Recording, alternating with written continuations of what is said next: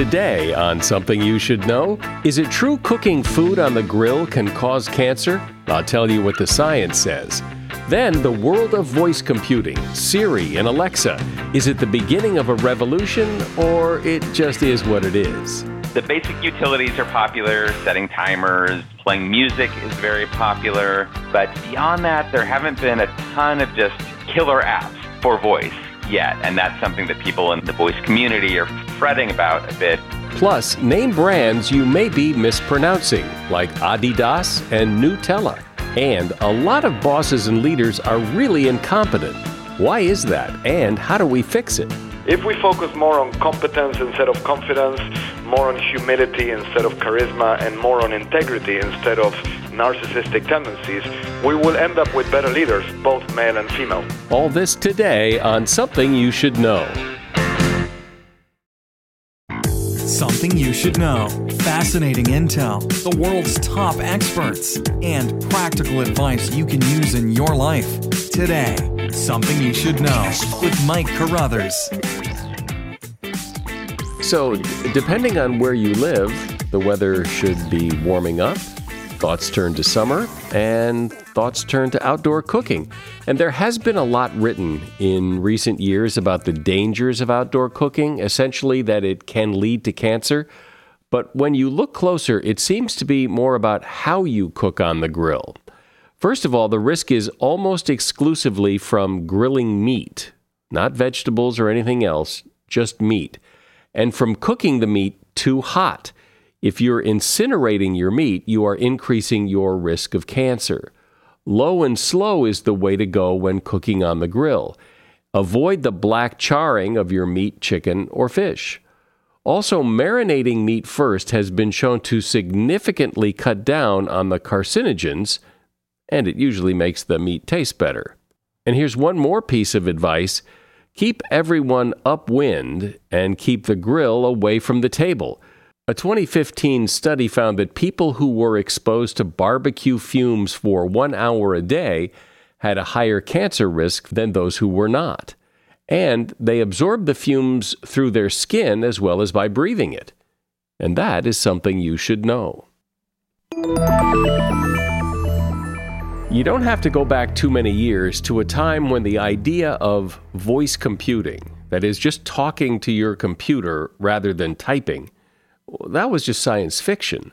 But then along came Siri and Alexa, and this whole idea of voice computing has become a reality. So how does it all work, and what does it all mean, and where's it going? Will we soon be just tossing out our keyboards and talking to the computer? James Vlahos is a contributor to the New York Times Magazine, Popular Science, Scientific American, The Atlantic, GQ, and he is author of a book called Talk to Me: How Voice Computing Will Transform the Way We Live, Work, and Think. Hey, James. Thanks for having me on. So define voice computing for me. When I think of voice computing, I think of Alexa, or I think of Scotty on Star Trek talking to the computer, saying, "Computer, warp speed," or whatever. What is it in your view? Voice computing is just being able to interact with the machine using only your voice. So no typing, no clicking, no swiping, all of these things that we've been forced to do in the past to use computers, we are now being liberated from. And just like on Star Trek, as you referenced, we can start using our voice. Popular incarnations of this right now, of course, are Siri and Alexa and the Google Assistant. But this is something that computer scientists have been pursuing for virtually as long as there have been computers. When I would think of the term voice computing some years ago, what I would think of would be when people tried to talk to a computer and it would type what you were saying. And voice recognition, basically, that's kind of the early stages of it, I guess. And it was horrible. It never could get it right. You're preaching to the choir on this one. I started using speech recognition in the early 2000s, and you'd get the software, and they boast on the box, that it's above 80% recognition rate or error rate, and you think, oh, that's pretty good. And then when you realize that 2 out of 10 words you say are wrong and you're going to have to manually correct those, you quickly realize that's useless. So, I mean, it is funny you bring that up because there are many, many technologies that go into making something like Alexa work, but speech recognition, that's kind of the very first part of the process. And that is the part of the process that has actually improved the most through the help of machine learning to make these systems possible. And it's still not perfect.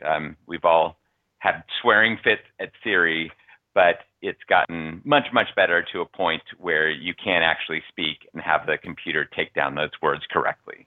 And so how does it work? How does Alexa hear my voice from across the room and figure out not only the words I'm saying, but the meaning of that sentence as a whole, and then do something that more often than not always, but more often than not, is correct? Think of it as kind of a layer cake, a number of things that have to happen in a sequence to make it all work. So the first part is the speech recognition, and that's literally just taking the sound waves that are coming from your mouth and turning those into words inside of a computer. And it seems simple to us because we're used to hearing and understanding. Very hard for a computer, not least because of all the homophones in language. So, words like to, to, or too, or two, the great variability of how people pronounce things, the fact that there's background noise, it just makes it frightfully difficult for a computer to even just get that very first step of kind of writing down the words correctly. But as I say, that's gotten much better. Then when it comes to understanding the meaning, that's even more difficult. It's easiest when you're just saying something very kind of crisp and clear, like turn on my my yacht rock playlist. Alexa knows what you're trying to say, or set timer for 10 minutes. Just a clear command. But the more you get into sort of longer sentences, more complex things, to understand language, you really have to understand the world. You have to understand people. You have to understand objects in the world. So we're still in the early stages of teaching computers all of that, because really to be perfect at that, you're talking about a computer that is as smart as a person is. And sort of the final step in the process after the speech recognition and the natural language understanding is producing a response, generating a response, converting that back into sound waves that a user can hear. So that's why I say if you're going to get all mad at Siri or Alexa, just, pump the brakes and then think how hard it is for the computer to actually respond intelligently to you. So it's safe to assume then that 10 years from now, it'll be a lot better than it is today. It is safe to assume that. I mean, the improvements are happening all the time. The speech recognition will continue to improve. I still don't think we're going to have, if you're just imagining that talking to a computer is going to be exactly like talking to a person, we won't be there, because that's artificial general intelligence. That's the term for that. And, even kind of the most bullish technologists are saying that's, decades away and maybe we will never get there. But I think when it comes to just being able to do stuff in your life using your voice instead of typing, there's going to be a lot of the tasks that we ask computers to do now that are just going to be handleable by speech. And so why is this important? So what? It's the next step in the evolution. I get that, but why is this one in particular worth stopping and discussing and writing books about? Well, I'll give you two takes on that. The first is whenever you have a new paradigm, and when we go from mainframe computers to desktop ones or desktop ones to mobile ones, whenever that happens, there's a huge multi-billion-dollar, even trillion-dollar set of new business opportunities that arise.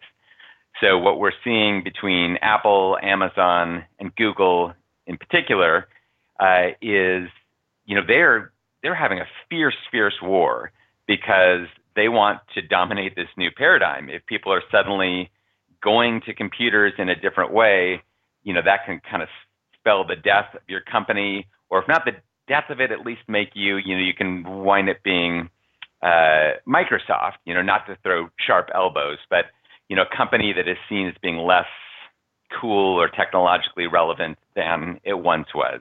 So that's one big reason that everybody's ears should be perking up and eyes popping out of their heads as they think about this is imagine the most powerful companies in the world now battling in a way that might reshuffle the pecking order between them. That's one way. And then the other reason that it's important is you start to think about daily life and think about issues like privacy and surveillance. We're all getting pretty hot under the collar about that already. And now we've got these new devices in our homes that have microphones connected to the internet. And what are they recording and when are they recording it? That's a big issue for people to wonder about. And another area, voice lets us create the equivalent of virtual beings.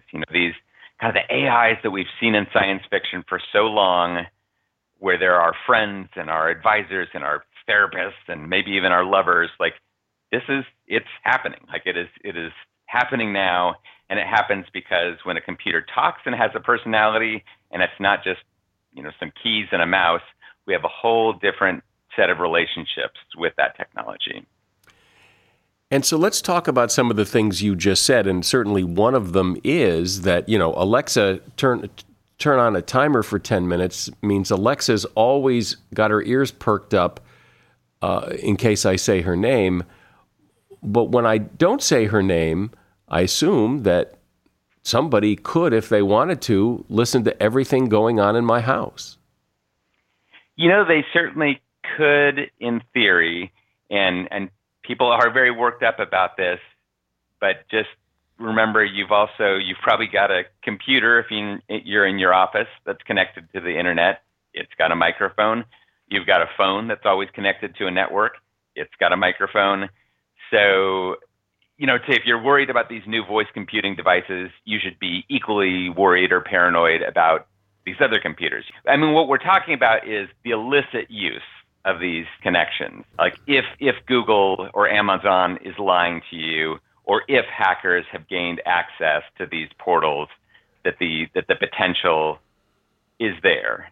Even beyond that, like what about when you do authorize Siri or Assistant or Alexa to talk to you? You've initiated a reaction. It's just a whole big new data stream where they can listen to you, and it's a little bit different than just typing a search into Google. You're a little more personal. Maybe you share a little bit more when you're talking versus when you're typing. And I've always wondered, because I've heard kids like talk to Siri and talk to Alexa and ask her, inappropriate questions. And I'm always wondering, well, is Google like logging this and saying, well, these people are a little weird? Do they have a file on my son or your kids or whatever? Right, I don't think so. There's too many of them. I mean, what you actually, any person I've ever spoken with who works on the back end of these dialogue systems will tell you there's a lot of profanity, sexist remarks, racist remarks, just sort of inappropriate exchanges that are happening. So they're getting sort of this, they're listening in on kind of a dark side of humanity. Well, but you said they're not listening, but then you also said, hey, there's a lot of profanity going on. Well, how would they know that if they're not listening? The computer can have a list of phrases and words that have been identified as being inappropriate, and then it's automatically kind of scanning all of the conversational data that's coming in. What percentage of the time are we hearing this phrase?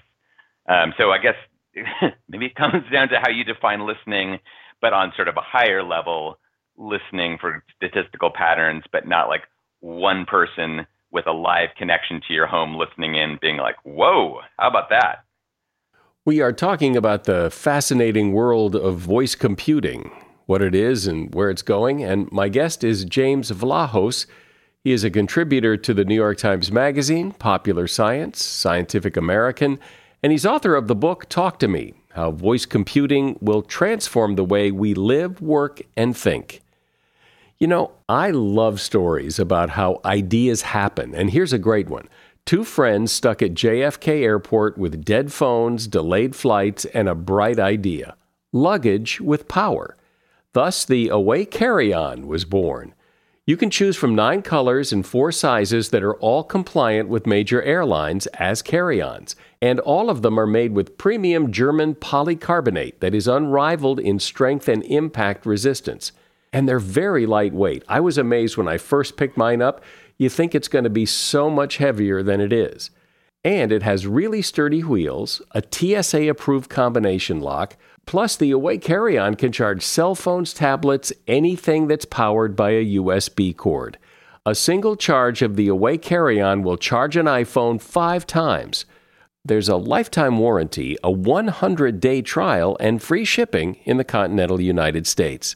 I love my Away Carry-On. It is amazing how much I can pack in it, so I don't have to check a bag. For $20 off a suitcase, visit awaytravel.com/something and use the promo code something during checkout. For $20 off a suitcase, visit awaytravel.com and use the promo code something at checkout.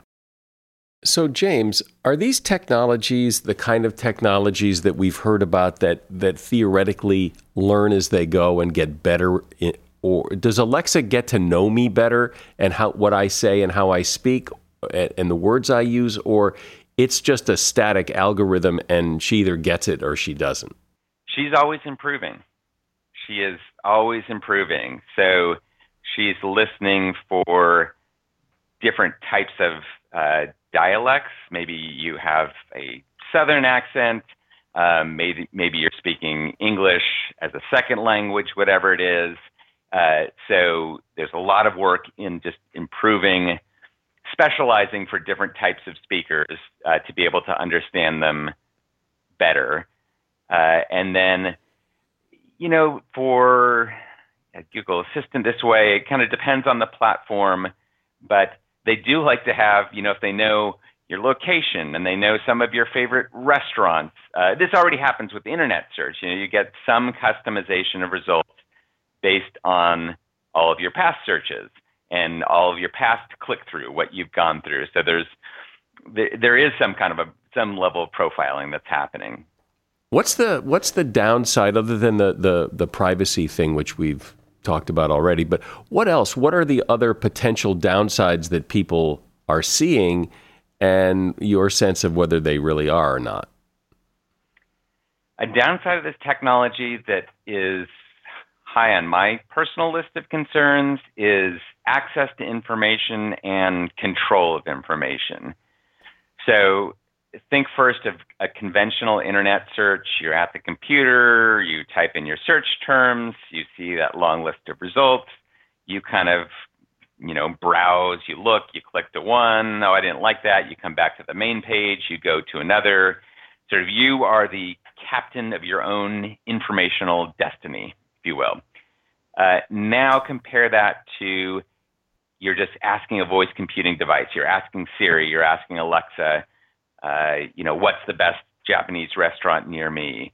Or how many feet will climate change make the oceans rise?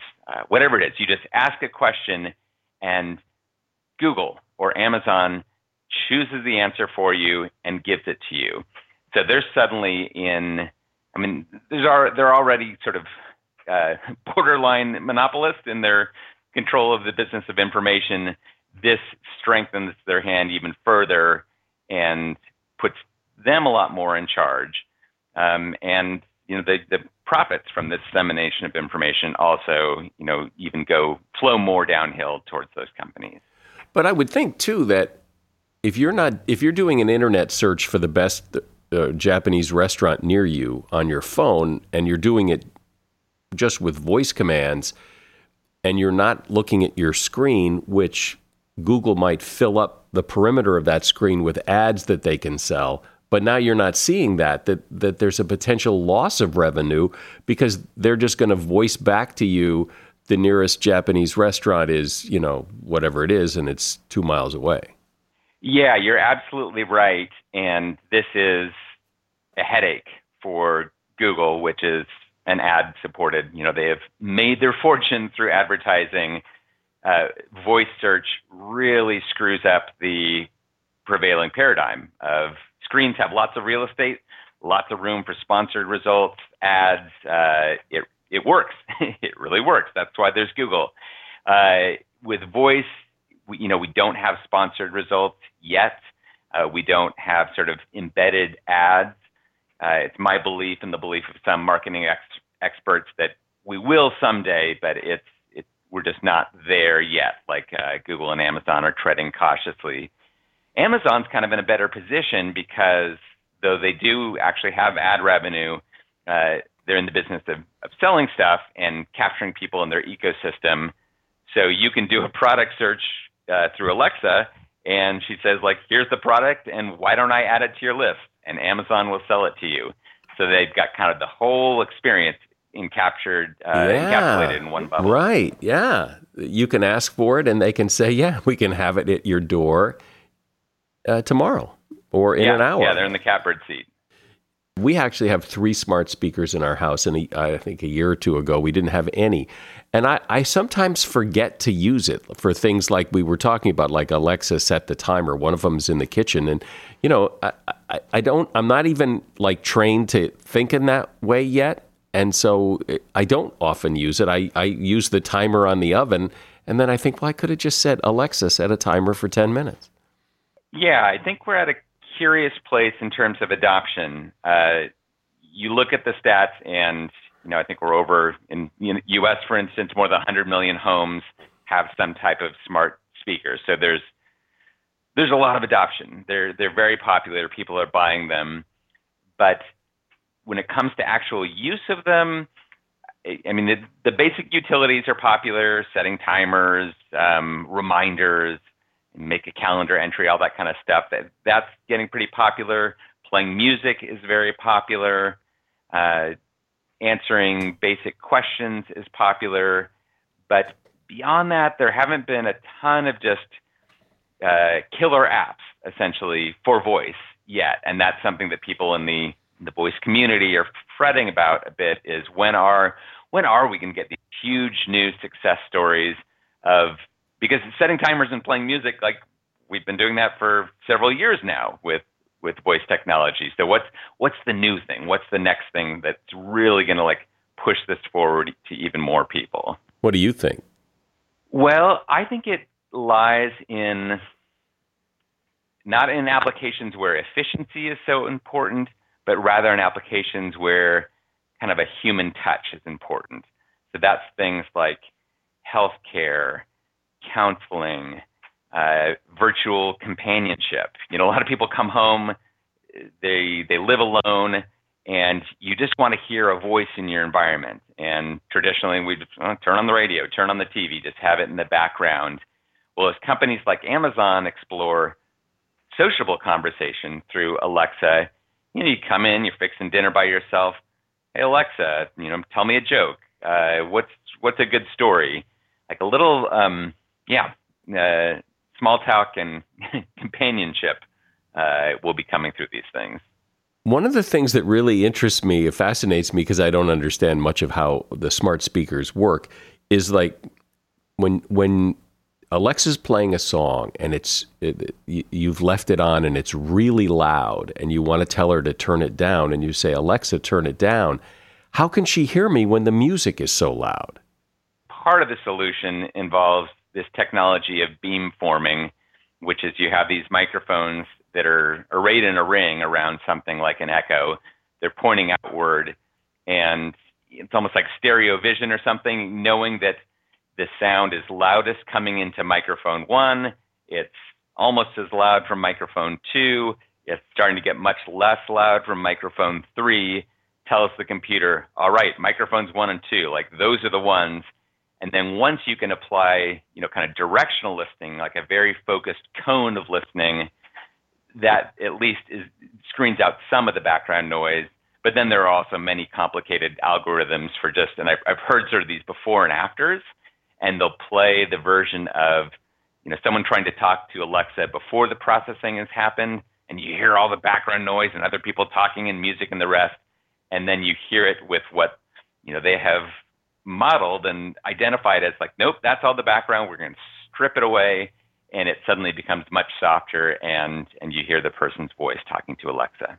Well, it is interesting, and it also makes you wonder where it's going to take us. When we're freed from the keyboard and we can just use our voice to do all sorts of things, where does that take us next?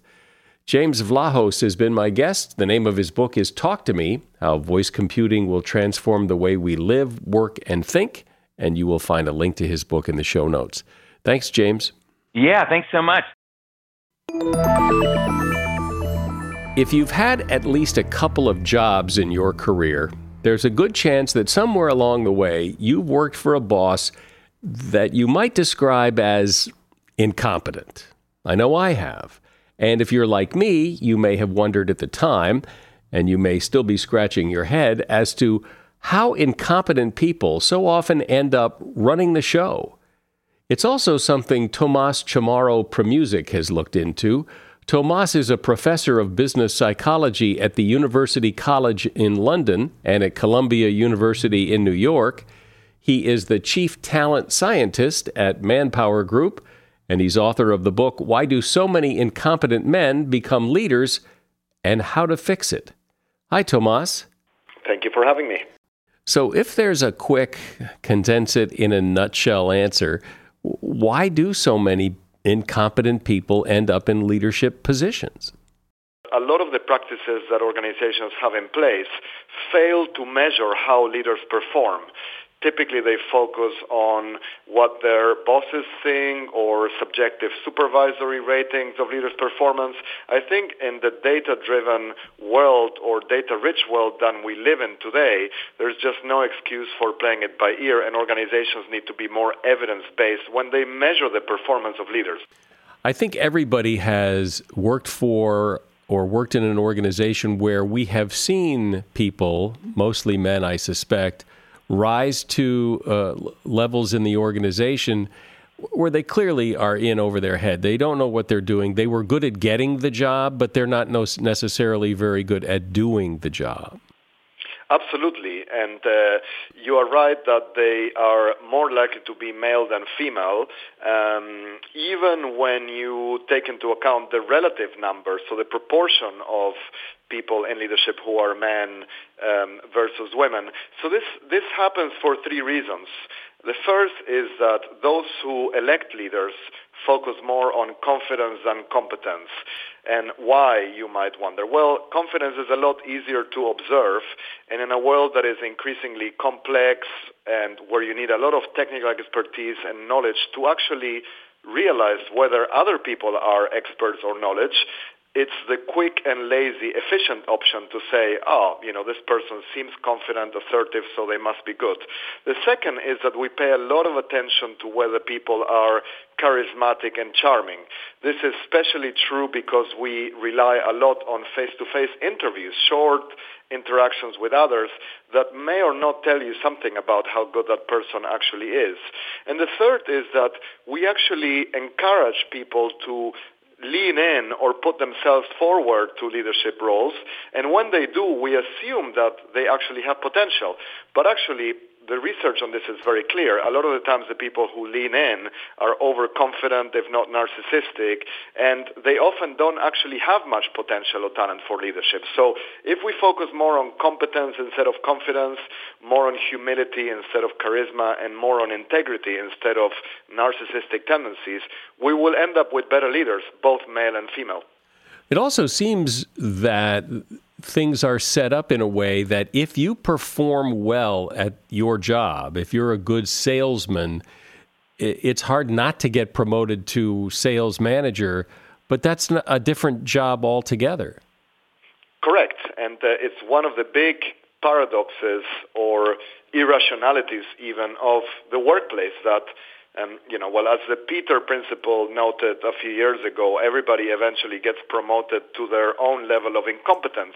But it's absurd if you think about it that the reward for somebody who is really good at their job as an individual contributor is to move them out of that role and force them to manage people, which they may not even be interested in doing when they're able. But a lot of the times they're not even able to do that. In reality, we should look at leadership potential as something that is unrelated or independent of one's potential to function well as an employee. You see this in sports, for example, in professional sports. A lot of the best coaches or managers were mediocre individual players, and many star individual athletes are very bad as coaches or managers when they get there. But in an organization, using that same example of salesman to sales manager, if you don't pull from the pool of salesmen to manage the department, where in the world are you going to get people who understand the business? I think you're absolutely right that you need to have a minimum level of track record, subject matter expertise, credibility, so that people look up to you and respect you, right? At the same time, if we focus too much on what people have achieved before at the expense of neglecting the soft skills that are actually needed to turn a group of individuals into a high-performing team, things like EQ, integrity, good judgment, vision, self-awareness, and even specific leadership styles like transformational leadership that will help you do this, you won't get very far. And typically what organizations do is they invest or even waste a lot of money trying to coach or develop people who have limited potential for leadership with far worse results than if they selected people who have these competencies to begin with, and then they try to make them better. I mean, it's just like everybody might be able to play the piano or sing, but it will be a lot quicker, cheaper, and easier to train people if they actually have some musical talent to begin with.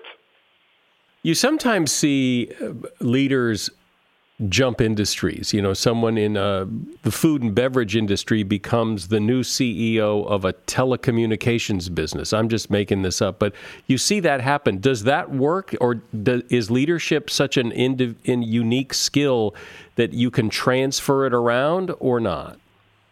I love this question, and although it's only a minority of people that can operate or make up real-world representative case studies that can be used to answer this question. I think there are a lot of reasons to expect the answer to be yes.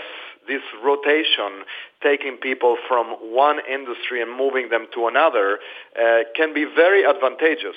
And absolutely, at the very least, the core foundational leadership competencies that are needed to motivate and engage a team are quite universal.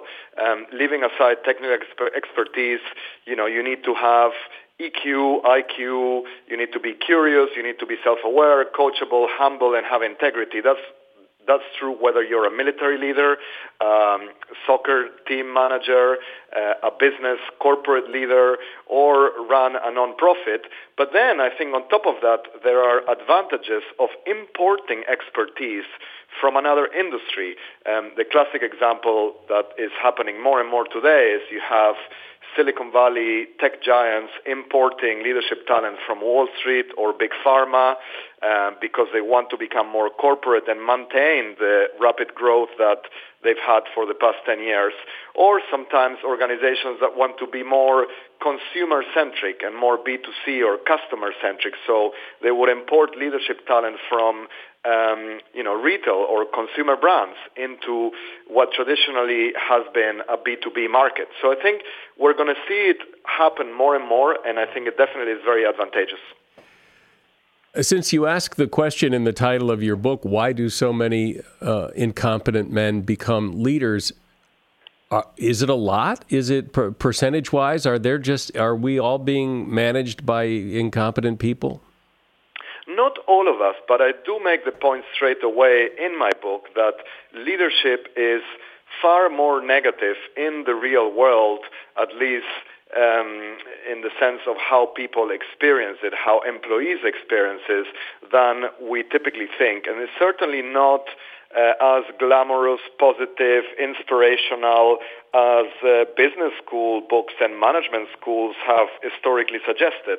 I give you 3 or 4 data points that back this up. First, we know that leadership is a major driver of engagement and motivation.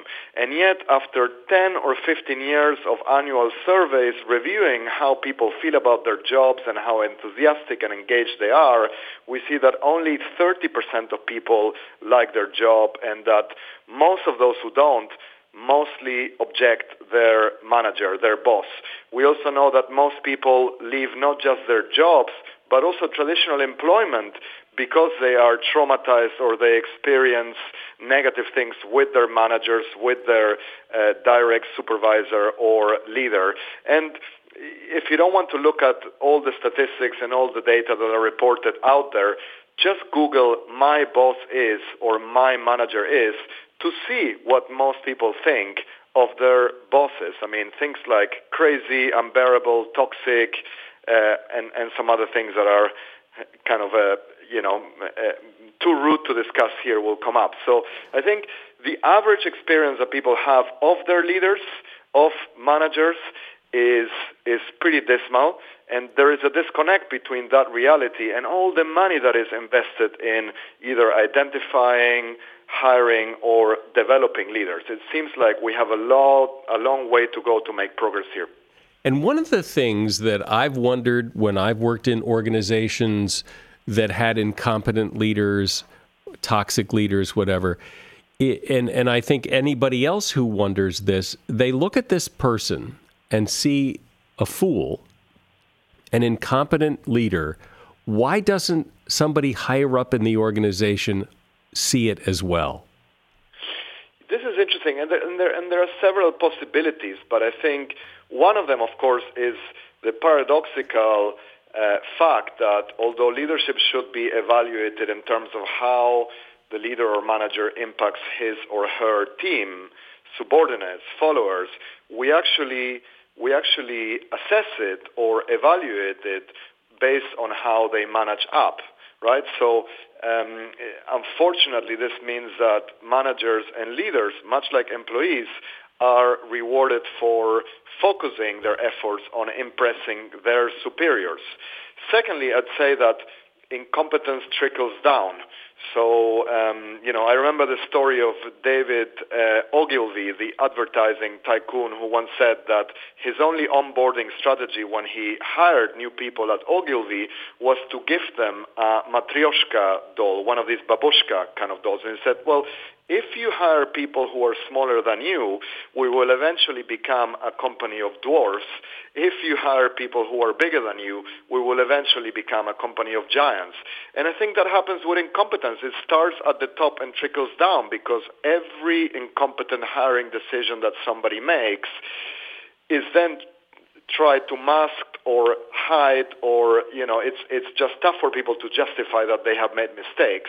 So even in the presence of evidence for the fact that leaders are not functioning or not working effectively, people will rather hide the truth and bend the facts and find fake news or alternative realities. I mean, the simplest example of this is the manager who interviews a candidate for a leadership role, and then just because they like that candidate, that person gets the job.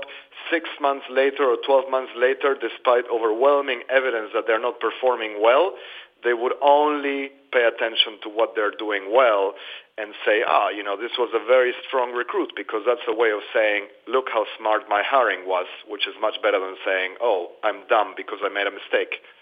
Yeah, well, right. Who wants to admit they made the mistake and hired the wrong guy? But it seems to happen all the time. And given that it happens in the rather dismal picture you've painted here, what, if any, advice to people who work for these people? So it's tricky, because you can't obviously change your boss. If you have an incompetent leader, you can't just do something to make them competent overnight. That doesn't exist. You also can't decide to leave and assume that you're going to have a really good boss because, the norm I'd say is in 70% of the cases you won't be lucky, and in 30% you will, but it's tough to find these people. So I think there are 2 or 3 simple pieces of advice or suggestions or tips that I usually give. The first is, of course, try to play the game, make yourself useful, and at least try to be in their good books while you think about other options, and perhaps even try to move within the organization and work for somebody that you have identified as more competent, more inspiring, and a better mentor. Secondly, I think it is important to, within reason, try to give that boss or manager some indication of how you perform best and what you need to do your job better. At the end of the day, a lot of leaders who might not naturally be competent at managing others can still negotiate and take on board some suggestions to be more effective in their job. And I think the third one is, most people today, regardless of whether they have a good or a bad boss, need to be thinking beyond their current job and think of their careers and not focus so much on their current employment, but more on their long-term employability. So even if you are suffering from having a bad or incompetent leader, well, try to use the time you have to keep building up your skills, your knowledge, your expertise, improving your CV, your resume, and then keep your options open for alternatives. There is a reason why 70% of employees today are considered passive job seekers, which means that they're not actively looking for alternatives, but they're passively hoping or waiting for a better job offer. But in order to get that better job offer, which will hopefully include a better leader, you need to boost your CV and boost your employability. Do you think that people who are lousy managers have at least some inkling of it? Or do you think people pretty much think, yeah, I'm doing a pretty good job here? And so I think you have managers of both varieties or both types. This is about self-awareness ultimately, and self-awareness, much like height, weight, sense of humor, or singing talent, is normally distributed, and it's a matter of degrees or a quantitative trait. Some have a lot of it, so they get all the feedback they need, even with minimal signals. Some are beyond hope, and they're totally uncoachable and almost deluded or self-deceived. Most people are in the middle.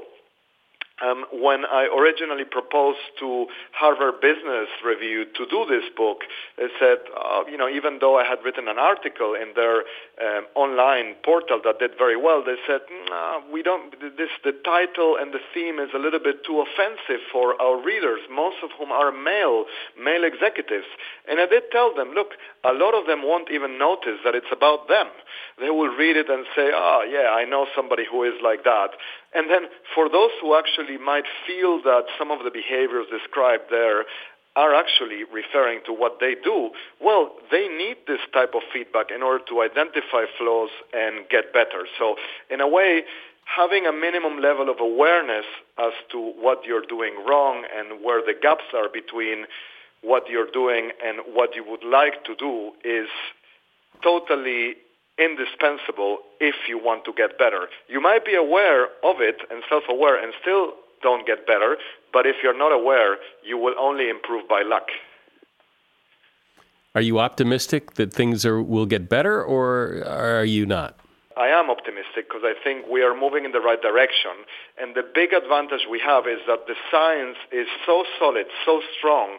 The body of knowledge on what makes a good leader, how do we evaluate these qualities, and how can we predict leadership effectiveness and leadership performance is so established. All we need is the willingness to apply it. And of course, some organizations are applying this science and they are outperforming their competitors because they are more meritocratic and science-driven in their practices.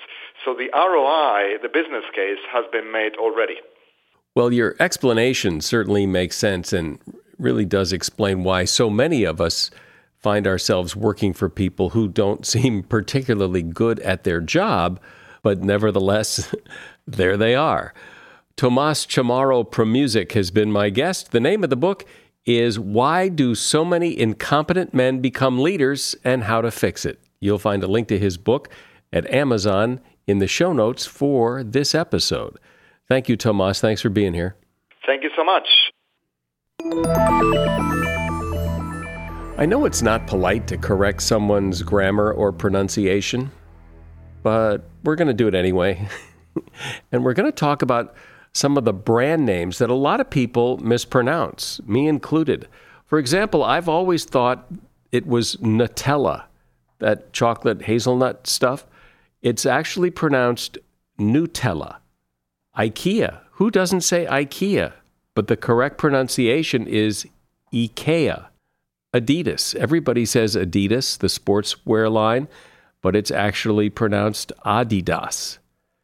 The car is a Porsche. It is not a Porsche. It is a Porsche. The drink, Stella Artois, a lot of people pronounce that last S as Stella Artois, but it's Stella Artois. The last S is silent. And Hermes. A lot of people say Hermes. I've always said Hermes. It's actually Hermes, as in Pez. I didn't know that. That's why that is something you should know. Please share this podcast with a friend. Just send them the link and let them listen. I'm Mike Carruthers. Thanks for listening today to Something You Should Know.